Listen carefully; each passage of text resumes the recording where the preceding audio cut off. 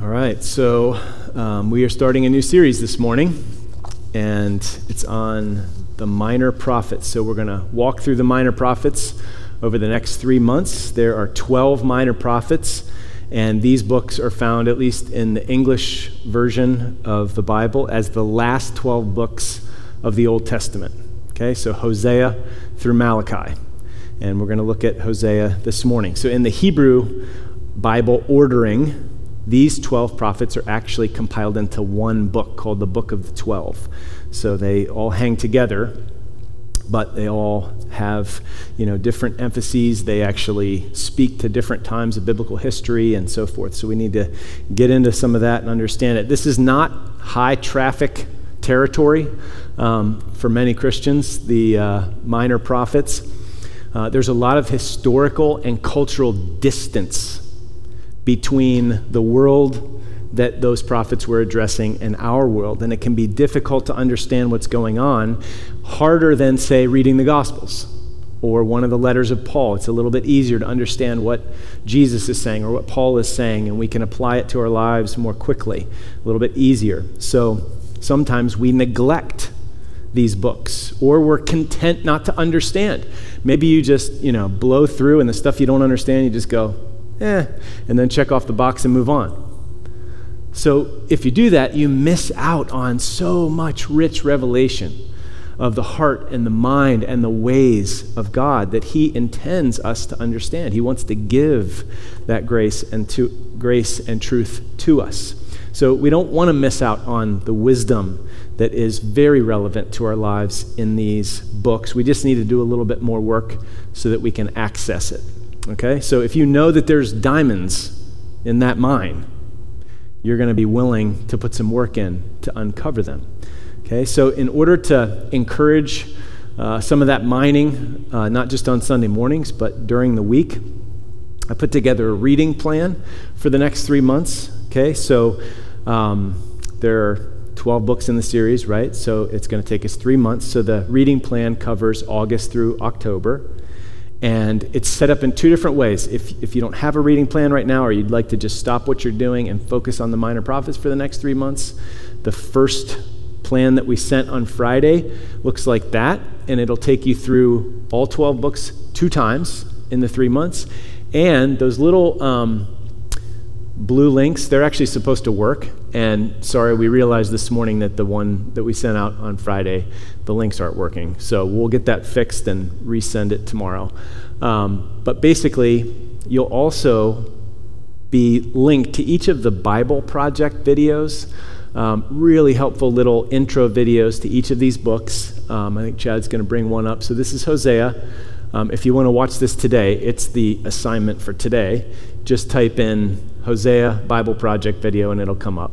So this is their YouTube page, and Hosea, you can see maybe you can't see, but it's 7.5 minutes long. So it's really brief, but it really gives a helpful orientation to the book. So back to the plan. The first page is 2 times through in 3 months, all 12 books, the Bible Project videos, and the ESV Study Bible intro notes. So if you're an aspiring Bible thumper, an ESV Study Bible is a great Bible. Look at the weight of that thing. You guys are all awake here. Okay.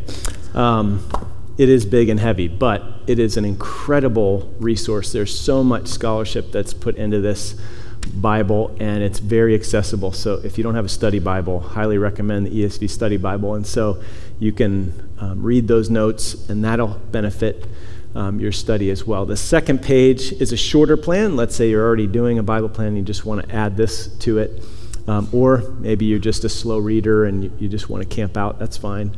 So this just takes you through the 12 books once in 3 months, and also through those Bible Project videos. Okay? So,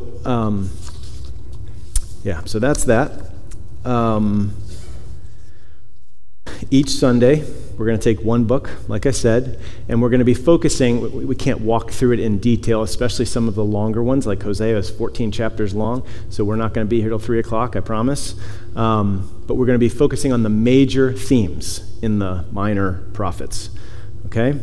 So there is a lot of sin and judgment in these books, and sometimes that can be off-putting, but what we're focusing on, you'll see, The minor prophets are these major biblical themes in a minor key. And sometimes we really need music in a minor key because it's fitting to life. But don't worry, it's not all doom and gloom. There are some wonderfully hopeful and just radiant glimpses of the mercy and the love of God and the hope that is ours as Christians. In fact, that hope and that radiance actually breaks forth in the midst of really tough circumstances, which you can see would be maybe particularly relevant these days. So one last bit of big picture orientation before we dive into Hosea. Why are these books called the minor prophets? Is that because they're not as important as the major prophets? You know, the major prophets would be Isaiah, Jeremiah, Ezekiel, and Daniel. So is it like the difference between the major leagues and the minor leagues, you know? Reading Isaiah or Jeremiah or Daniel or Ezekiel is like going to a Phillies game, and then reading Hosea or Joel or Amos or Obadiah or whatever is like going to a Blue Rocks game. Is it like that? Or is it kind of like the JV prophets? We're going to look at the JV prophets, and then someday we'll look at the varsity prophets, you know, the major prophets. No, they're just shorter. That's the only reason they're called the minor prophets. So it's not that Ezekiel got his letter jacket and Habakkuk did not. They're just shorter. And lest anyone wonder, yes, Daniel has 12 chapters and Hosea and Zechariah have 14, but Daniel is still quite a bit longer than the other two. Okay? So enough for big picture intro. Let's zoom in a little bit on the book of Hosea. And again, this is going to be kind of a bird's eye view. And one of the purposes of this series is to give that forest view, that kind of framework and orientation so that you can go and study it more on your own. So, just to really encourage you to take up that reading plan and go for it. All right, so first point, there's 4 points this morning. The first point is just trying to get our bearings here in the book of Hosea. So what is going on here? Well, let's dive right in and take a look.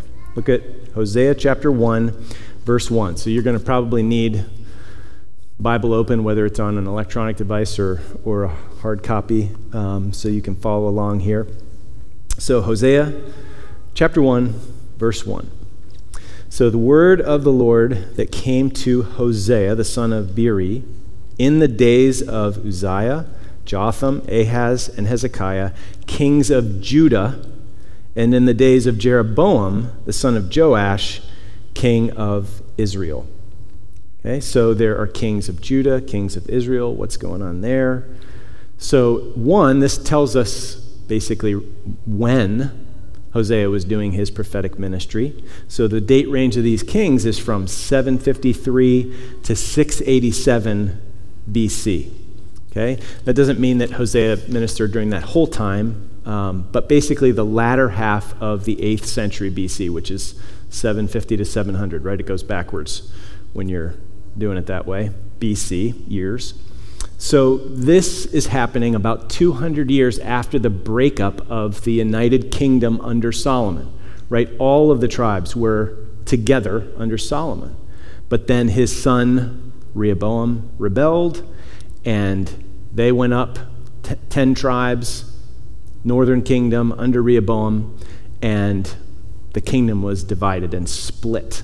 Okay, so the northern kingdom is usually referred to as Israel, and the southern kingdom as Judah. It can be kind of confusing, right? Because wait, Israel, I thought that was all the people of God. Well, after the divided kingdom, the northern kingdom is referred to as Israel, and the southern kingdom as Judah. So 10 tribes north, 2 tribes south, Judah and Benjamin. Okay, so the book itself is structured. There's different ways you can break it down, but the easiest thing is to say the first 3 chapters are like an overview of the whole book. And it starts out with this story of Hosea and Gomer, and we'll look at that in just a minute, because they are like a little parable, a little prophetic parable of God's relationship with his people. And then chapters 4 to 14 are the causes and the effects of the unfaithfulness of God's people. And there's accusations and warnings and judgment and promises of renewal beyond that judgment. All right? So let's just read through chapter 1 and the beginning of chapter 2, and we'll get a feel for what's going on here. So the word comes to Hosea in this time, verse 2, when the Lord first spoke through Hosea, the Lord said to Hosea, "Go, take to yourself a wife of whoredom," okay, like a prostitute, "and have children of whoredom, for the land commits great whoredom by forsaking the Lord." So, how would you like it if you were the prophet and that was your assignment? So he went and took Gomer, the daughter of Diblaim, and she conceived and bore him a son. And the Lord said to him, "Call his name Jezreel," which does not have good connotations in biblical history. Bloodshed and an evil king Ahab, okay? "For in just a little while I will punish the house of Jehu for the blood of Jezreel, and I will put an end to the kingdom of the house of Israel. And on that day I will break the bow of Israel in the valley of Jezreel." So the name of this son is meaningful. It points to what's happening and what's going to happen among the people of Israel. "Then Gomer conceived again and bore a daughter," which, look back at verse 3. "She conceived and bore him a son." It doesn't say that she bore him this son. So who's the dad? Hold on to that. "And the Lord said to him, call her name." ESV actually goes ahead and gives you like the English equivalent. It's Lo Ruhama, okay, which means no mercy or no pity, okay? Because God will no more have mercy on the house of Israel to forgive them at all. "But I will have mercy on the house of Judah." Judah wasn't quite as bad as Israel. So Israel, northern kingdom, was judged decisively in 722. It took until 586 for Judah to be so rebellious that they were judged decisively. "But I will have mercy on the house of Judah, and I will save them by the Lord their God. I will not save them by bow or sword or by war or by horses or by horsemen." When Gomer had weaned, Lo Ruhama, no mercy, she conceived. Again, you're thinking, how? Was this by some other dude? "And bore a son, and the Lord said, call his name Lo Ami," which means not my people. "For you are not my people, and I am not your God." So you can see judgment, and this is not hair trigger anger. This is just repeated rebellion and just rejecting the Lord and worshiping idols and all of this. And he's going to judge them. Yet, verse 10, there's a picture of hope here already. "Yet the number of the children of Israel shall be like the sand of the sea," just like God promised Abraham. "And in the place where it was said, you are not my people, it shall be said to them, children of the living God." In other words, someday God's going to reverse it and bring them back to himself. "And the children of Judah and the children of Israel shall be gathered together." So no longer will the people of God be divided and separated, "and they shall appoint for themselves one head," so they're going to all be under one king, ultimately Jesus. "And they shall go up from the land, for great shall be the day of Jezreel." And then, verse 1 of chapter 2, God is saying to Hosea as the prophet, "Say to your brothers, you are my people, and to your sisters, you have received mercy." So again, even in this book, Hosea's ministry is calling the people to return to the Lord. Don't reject him and keep running away, which is why in verse 2, plead with your mother. Mother is like the personification of the people of Israel. Plead with them to return. Okay? So again, this is what's going on. Big picture, Hosea and Gomer are a living parable of what's going on with the Lord and his people. And it puts two things at least, more than this, but at least two main things into stark relief as you walk through this book. One, the heart of sin, or we could say it another way, the sinfulness of sin. And two, the heart of God. Okay, so those are our next 2 points, the heart of sin and the heart of God. So let's look first, point number 2 in the outline, the heart of sin. So we already saw it in chapter 1, verse 2, the land commits great whoredom by forsaking the Lord. Look down at chapter 4 now. So skip ahead a couple chapters and look at chapter 4, verse 1, so that we can see the nature of sin that God is addressing and what it really is, what it means. So, chapter 4, verse 1. Hear the word of the Lord, O children of Israel, for the Lord has a controversy with the inhabitants of the land. There is no faithfulness or steadfast love, and no knowledge of God in the land. So the people of God that are supposed to be faithful to God are completely unfaithful to God. There's no faithfulness. There's no love for God. There's no knowledge of God. It's just a spiritual wasteland. Instead, there is swearing and lying and murder and stealing and committing adultery. They break all bounds. Bloodshed follows bloodshed.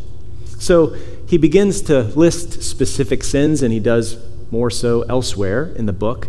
But at the heart of all of these sins is the heart of sin, which is infidelity to God.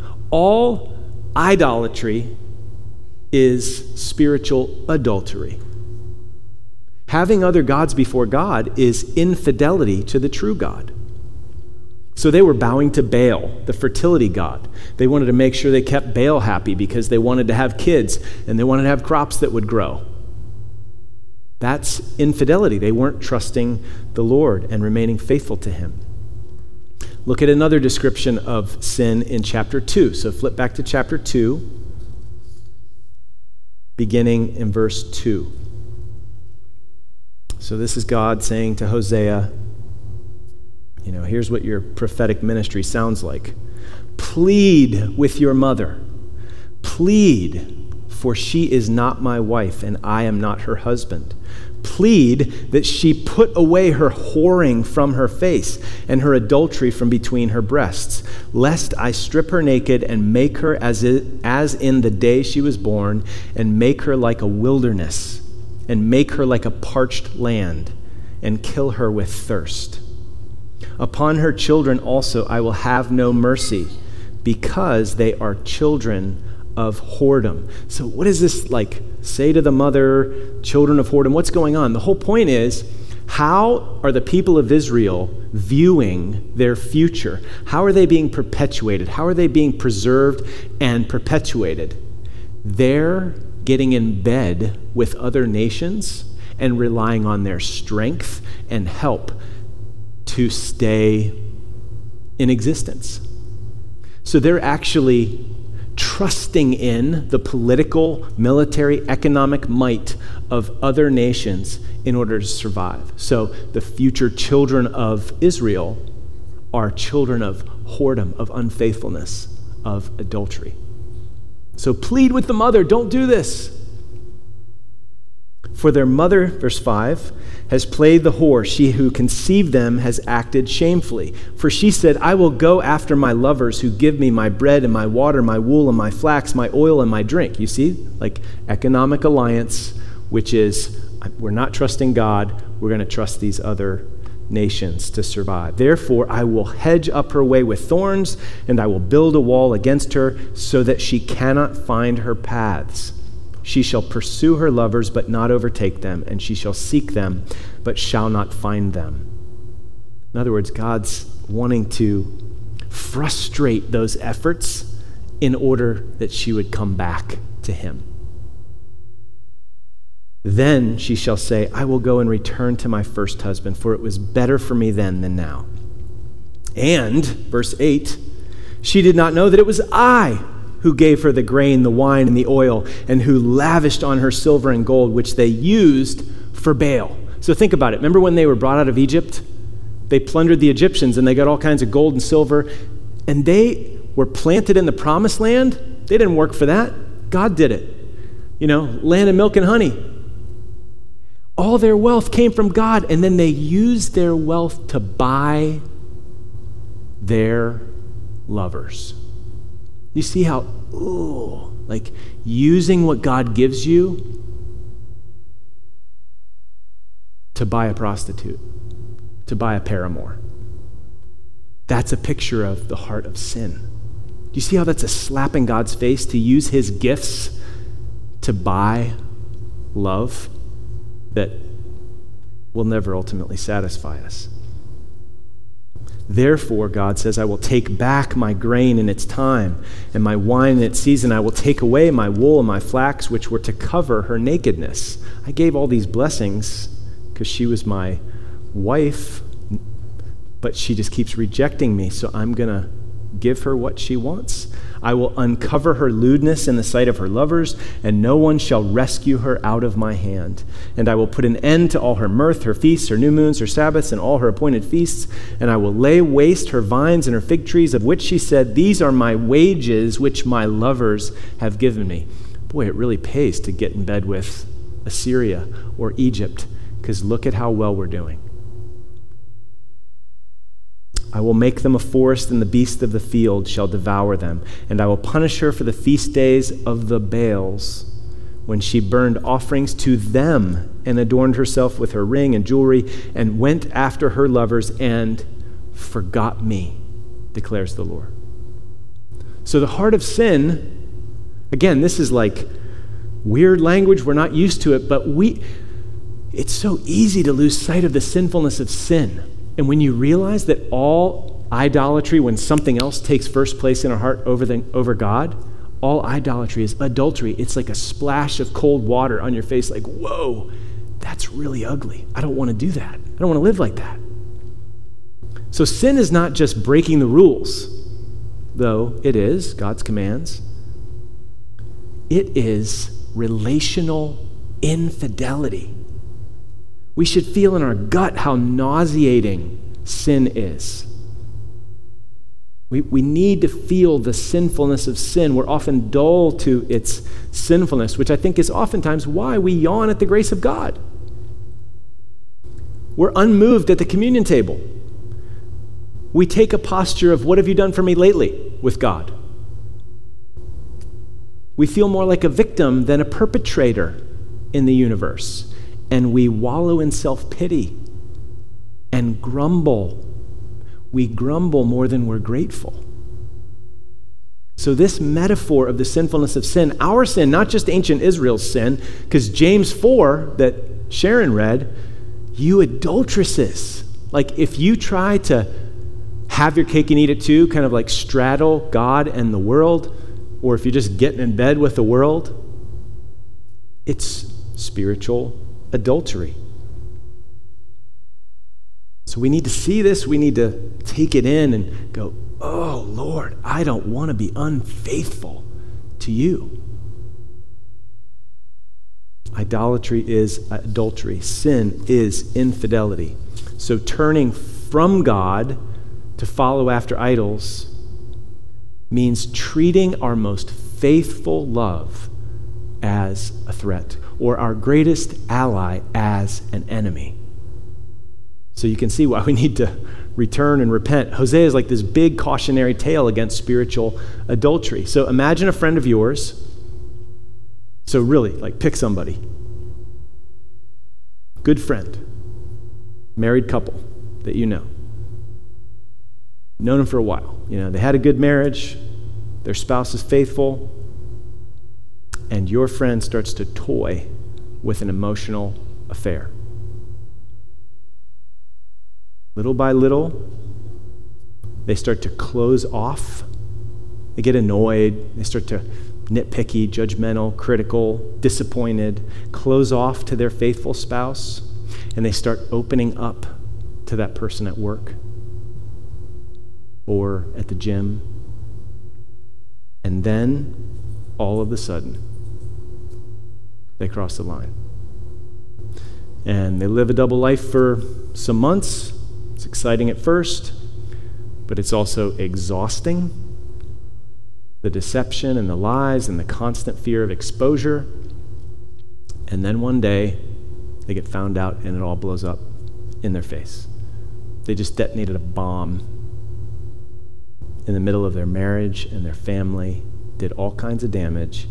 Do you think that person would warn you against toying with infidelity, or do you think they would encourage you to try it? So this book is full of cautionary tales and warnings. It's full of the sinfulness of Israel's sin and vivid, poignant, repulsive imagery to get our attention.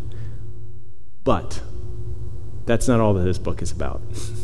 This book is also full of the loveliness of God's love in vivid and just radiant imagery. So point number 3, the heart of God.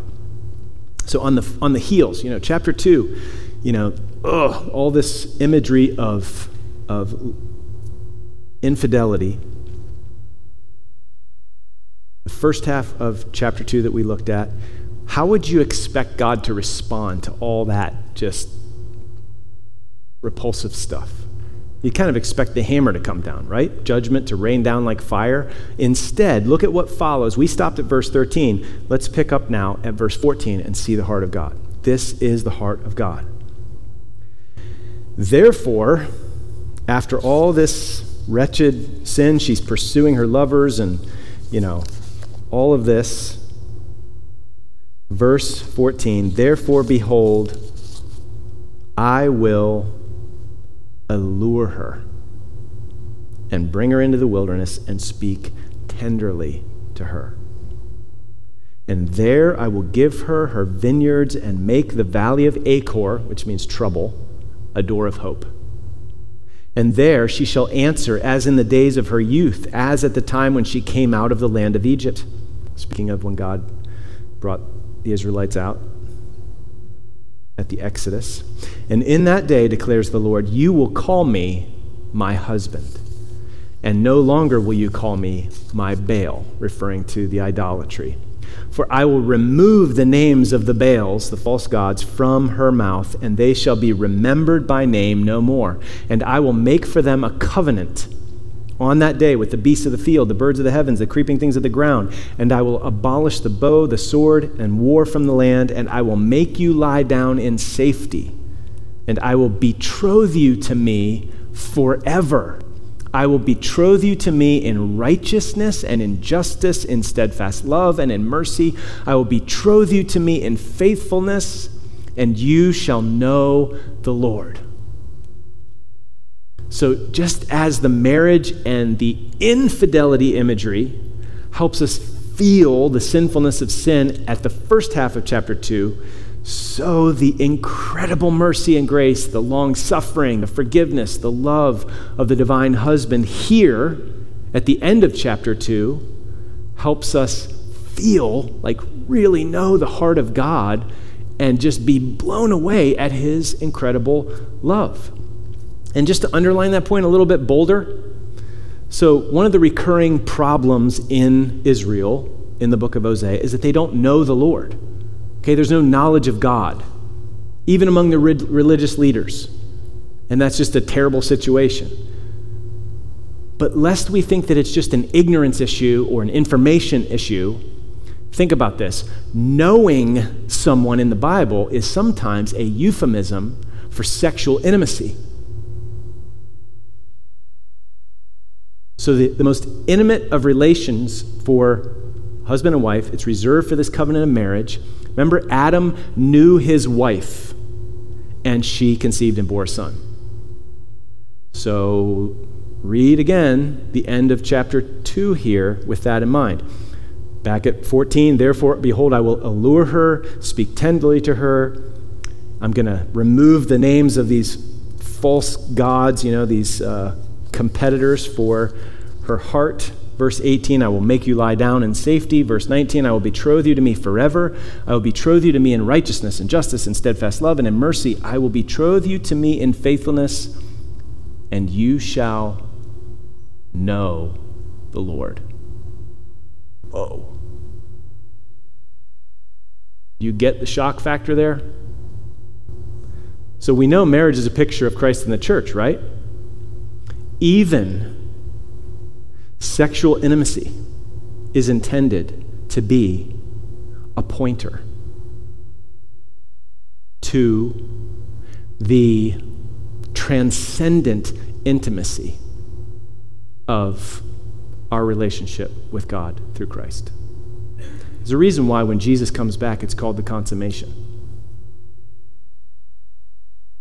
So Martin Luther, Protestant reformer, told the story of a lover and his beloved that captures what this book and the gospel is all about. So there's a great king. He's great and wise and wealthy, and he's talking about Jesus. I'll go ahead and give it away because you'll make the connections quickly anyway, right? But we still need to think through this.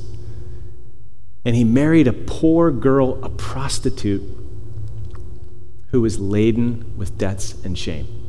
That's us. That's you and me, if we're in Christ. There was simply nothing that she could do to make herself respectable, let alone royal. But the king came to her in love, and he wooed her, and he wanted her to be his. He brings her to himself to be his. And on the wedding day, she gets to say, "All that I am, I give to you. All that I have, I share with you." And what is that at that point? A bunch of debt and shame. And the king turns to her and says, "All that I am, I give to you. And all that I have, I share with you." Gospel's really, really good news, given the heart of our Savior in spite of the nature of our sin. So in that moment, that poor girl is the queen. She's betrothed and obviously in this picture married. She may not know all the etiquette of the queen or her royal court, but by status, she is the queen. So it is with us, okay? In and of ourselves, we are unworthy, but united to Christ, we are royal and beloved. And don't miss this central point. Jesus does not simply give us forgiveness as his people simply so that we can just go to heaven when we die, though that's true and it's great. The bridegroom gives himself to the bride. The greatest thing that she gets is him.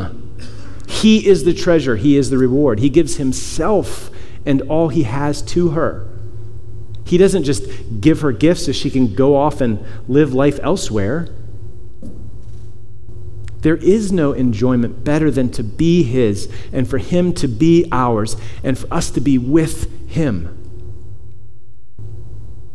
So let's finish here, chapter 2. "And in that day," verse 21, "I will answer, declares the Lord, I will answer the heavens, and they shall answer the earth, and the earth shall answer the grain and the wine and the oil, and they shall answer Jezreel, and I will sow her for myself in the land, and I will have mercy on no mercy. And I will say to not my people, Lo ami, you are my people. And he shall say, you are my God."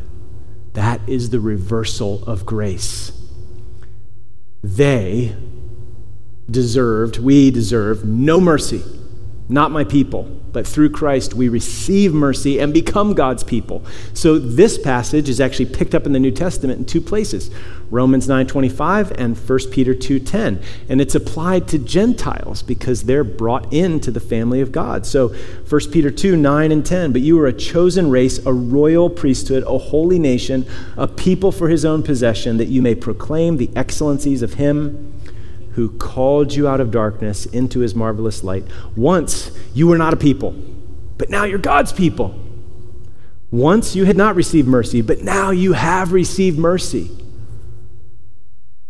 So again, we see, despite, even in light of our wretched sinfulness, the mighty, great, loving heart of God. One more passage to see the heart of God. Chapter 11. So flip ahead to chapter 11. Verse 1. "When Israel was a child, I loved him." And just note, The marriage metaphor is not the only metaphor in the book of Hosea, even though it's the controlling one, okay? So there are other metaphors that are used in this book. So when Israel was a child, I loved him, and out of Egypt I called my son. The more they were called, the more they went away. They kept sacrificing to the Baals and burning offerings to idols. Yet it was I who taught Ephraim to walk. Ephraim's kind of a central tribe in Israel, northern kingdom, so sometimes Ephraim refers to the northern kingdom. I took them up by their arms, but they didn't know that I healed them. I led them with cords of kindness, with the bands of love, and I became to them as one who eases the yoke on their jaws, and I bent down to them and fed them. They shall not return to the land of Egypt, back to slavery and oppression, but Assyria shall be their king because they've refused to return to me. So they've been trusting in and trying to placate Assyria for the sake of their safety, and they refuse to return to the Lord. So judgment is coming. The sword shall rage against their cities, consume the bars of their gates, and devour them because of their own counsels. My people are bent on turning away from me. Stubborn rebellion. And though they call out to the Most High, he shall not raise them up at all. So he is going to judge them. But even though he has to judge them to get their attention, what is the heart of God like? Look at verse 8. How can I give you up, O Ephraim? Do you believe this is the heart of God? Listen to this. This is the heart of God toward his people. How can I hand you over, O Israel? How can I make you like Admah? How can I treat you like Zeboim? My heart recoils within me. My compassion grows warm and tender. I will not execute my burning anger. I will not again destroy Ephraim, for I am God and not a man, the Holy One in your midst, and I will not come in wrath. They shall go after the Lord. Again, here's a note of hope. He will roar like a lion. When he roars, his children shall come home. They'll come trembling from the west. They shall come trembling like birds from Egypt and like doves from the land of Assyria, and I will return them. I will settle them to their homes, declares the Lord. So they're stubborn. They won't return. They're bent on turning away from the Lord. He's going to discipline them, and though he could justly condemn them forever and forsake them and reject them, he can't. His heart is just too warm and full of too much love. So instead of waiting for them to return, which would basically be they'll never come back, he graciously pursues them and returns them to himself. So he roars, who other than the Lion of Judah, right? And they come trembling to him and he returns them back home. So this is the heart of God. His love is better than unconditional. So what do I mean by that? Because we talk about it all the time, right? God's love is unconditional, which is great. Well, yes and no. So it's partially true. I think when we use that language, we're basically saying that God's love is not conditional in the sense that, you better do this and this and this, these conditions, then he'll love you. Okay, that's true. That kind of love can be manipulative and demanding. It's not what the heart of God is like. Or we may mean that God's love is patient and he's long-suffering. He doesn't bail out when we sin and fail. Okay, that's true. Or maybe it's in contrast to legalism, that sets up all these strict conditions and you've got to meet them in order to, get into or stay into God's good graces, and it kind of makes Christians who feel like they're always walking on eggshells. Okay. Or sometimes we mean it in the sense that God invites us to come as we are. Like, come as you are. No conditions. You don't have to get your act together before you can come to Jesus. Okay, absolutely. So if you use it in those senses, it's understandable, it's helpful, but his love is actually strictly not unconditional. It's better than that. There are conditions to acceptance with God. Rather than making them irrelevant, God himself fulfilled the conditions, all the conditions, through Christ. Jesus met the conditions for us. The wages of sin is death. We deserve to die for our sins, but Jesus died in our place.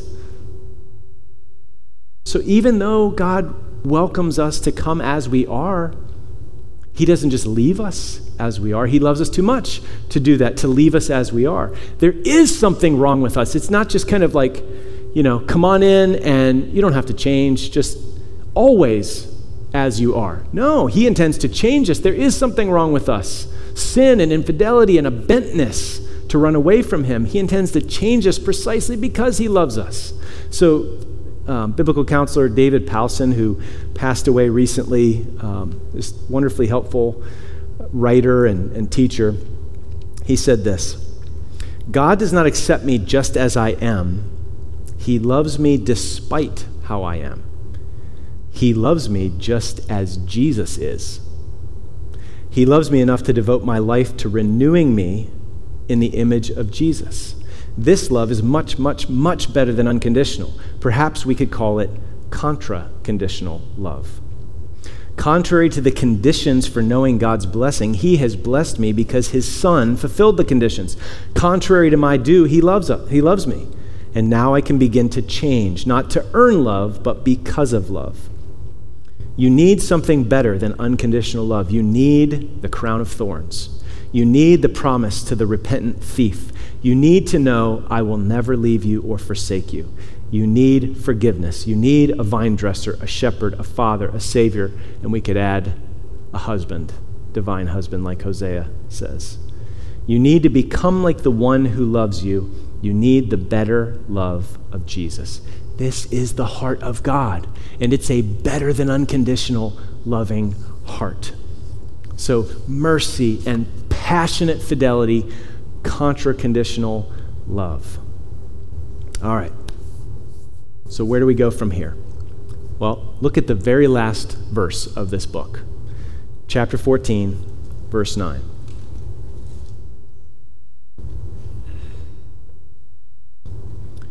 Whoever is wise, let him understand these things. Whoever is discerning, let him know them. For the ways of the Lord are right, and the upright walk in them, but transgressors stumble in them. So do you see how it's almost like this editorial comment at the end that says, this is not just a history lesson. This is a call for all of the readers of the book of Hosea to heed these words. Whoever is wise, understand these things. Understand the heart of sin. Understand the heart of God. And respond in faith. Return to your maker, your lover, the only one who can satisfy your soul. So a few quotes that just, I think, capture these thoughts well. Because there's a refrain, we'll look at it in just a minute, a couple passages of return, return, return to me. So Dane Ortland says this, he says, repent of your small thoughts of God's heart. Repent and let him love you. Or Charles Spurgeon said this, if there were not that thick veil of unbelief between you and the Savior's eyes, his looks of love would melt you. So if that doesn't make you want to say, I believe, help my unbelief, like blow away that fog of unbelief that blinds me from seeing your heart. Like, help me see it. Melt my stupid unbelief. It's kind of why Paul prayed, I think, the way he prayed in Ephesians 3. He prayed that according to the riches of his glory, of God's glory, that he may grant us to be strengthened with power through his Spirit in our inner beings, so that Christ may dwell in our hearts through faith, that we, being rooted and grounded in love, may have strength to comprehend with all the saints what is the breadth and length and height and depth, and to know the love of God that surpasses knowledge. How do you know something that surpasses knowledge? You have to experience it. So don't you want to cry out like, oh, I want to really know you. I really want to know your love. Like chapter 2 at the end, then they will know me. So God wants your heart. He wants my heart. He wants our hearts. Sin shouldn't have our hearts. He should have our hearts. And he wants you to know his heart. A.W. Tozer said this: Jesus Christ knows the worst about you.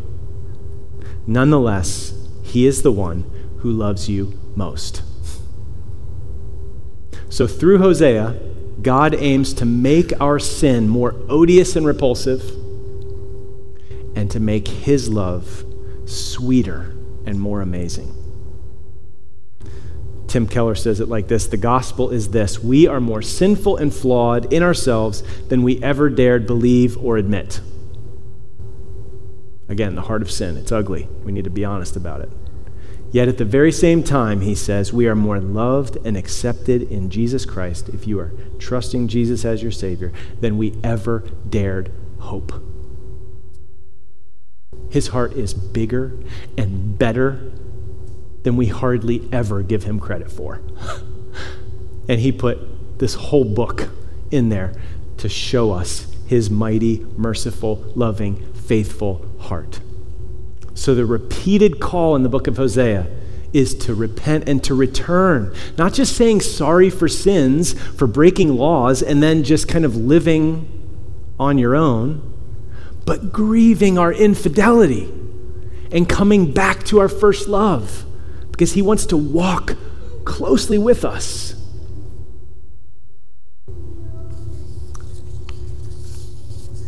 So, oh, how many times God could have said, good riddance. That's what we deserve. But instead, he pursues. He loves. He allures us. He woos us. He wins our heart at whatever cost. That's who he is. That's the kind of husband, spiritual husband he is. He is the compassionate, loving Father who runs to welcome the returning prodigal. Right? So actually Chris and Hannah are going to come up now, and Hannah's going to sing a song called The Prodigal.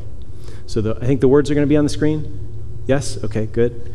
So you can follow along, but allow this song to prepare your heart for the Lord's table as we participate in that together in a few minutes, because the Lord's table is a place of covenant renewal for us prone to wander, but beloved daughters and sons. So if you have turned from your sin, trusted in Jesus as your Savior, you've gone public with that faith in baptism, the Lord's table is an ongoing means of grace, because we are prone to wander, and we need to see our sin and repent of it, and we need to see the heart of God, the love of God, and believe it and be strengthened by it. So listen to this song, examine yourselves, repent of any known sin, like in 1 Corinthians 11 it says, so that we not eat and drink in an unworthy manner. So let me pray, and then we'll listen to this song before we participate in the table together. God, we thank you for your great, great love. Help us not minimize or be blind to our sin. And I pray that your great contra-conditional fidelity would just melt us and cause us to run back to you, to come to our senses and to come home. It's so easy for us to go off to the far country and end up in a pigsty. And I pray that we would come home knowing that you are a compassionate Father that loves to forgive and cleanse and welcome back and pour out your love on his people. Thank you, Lord. In Jesus' name, amen.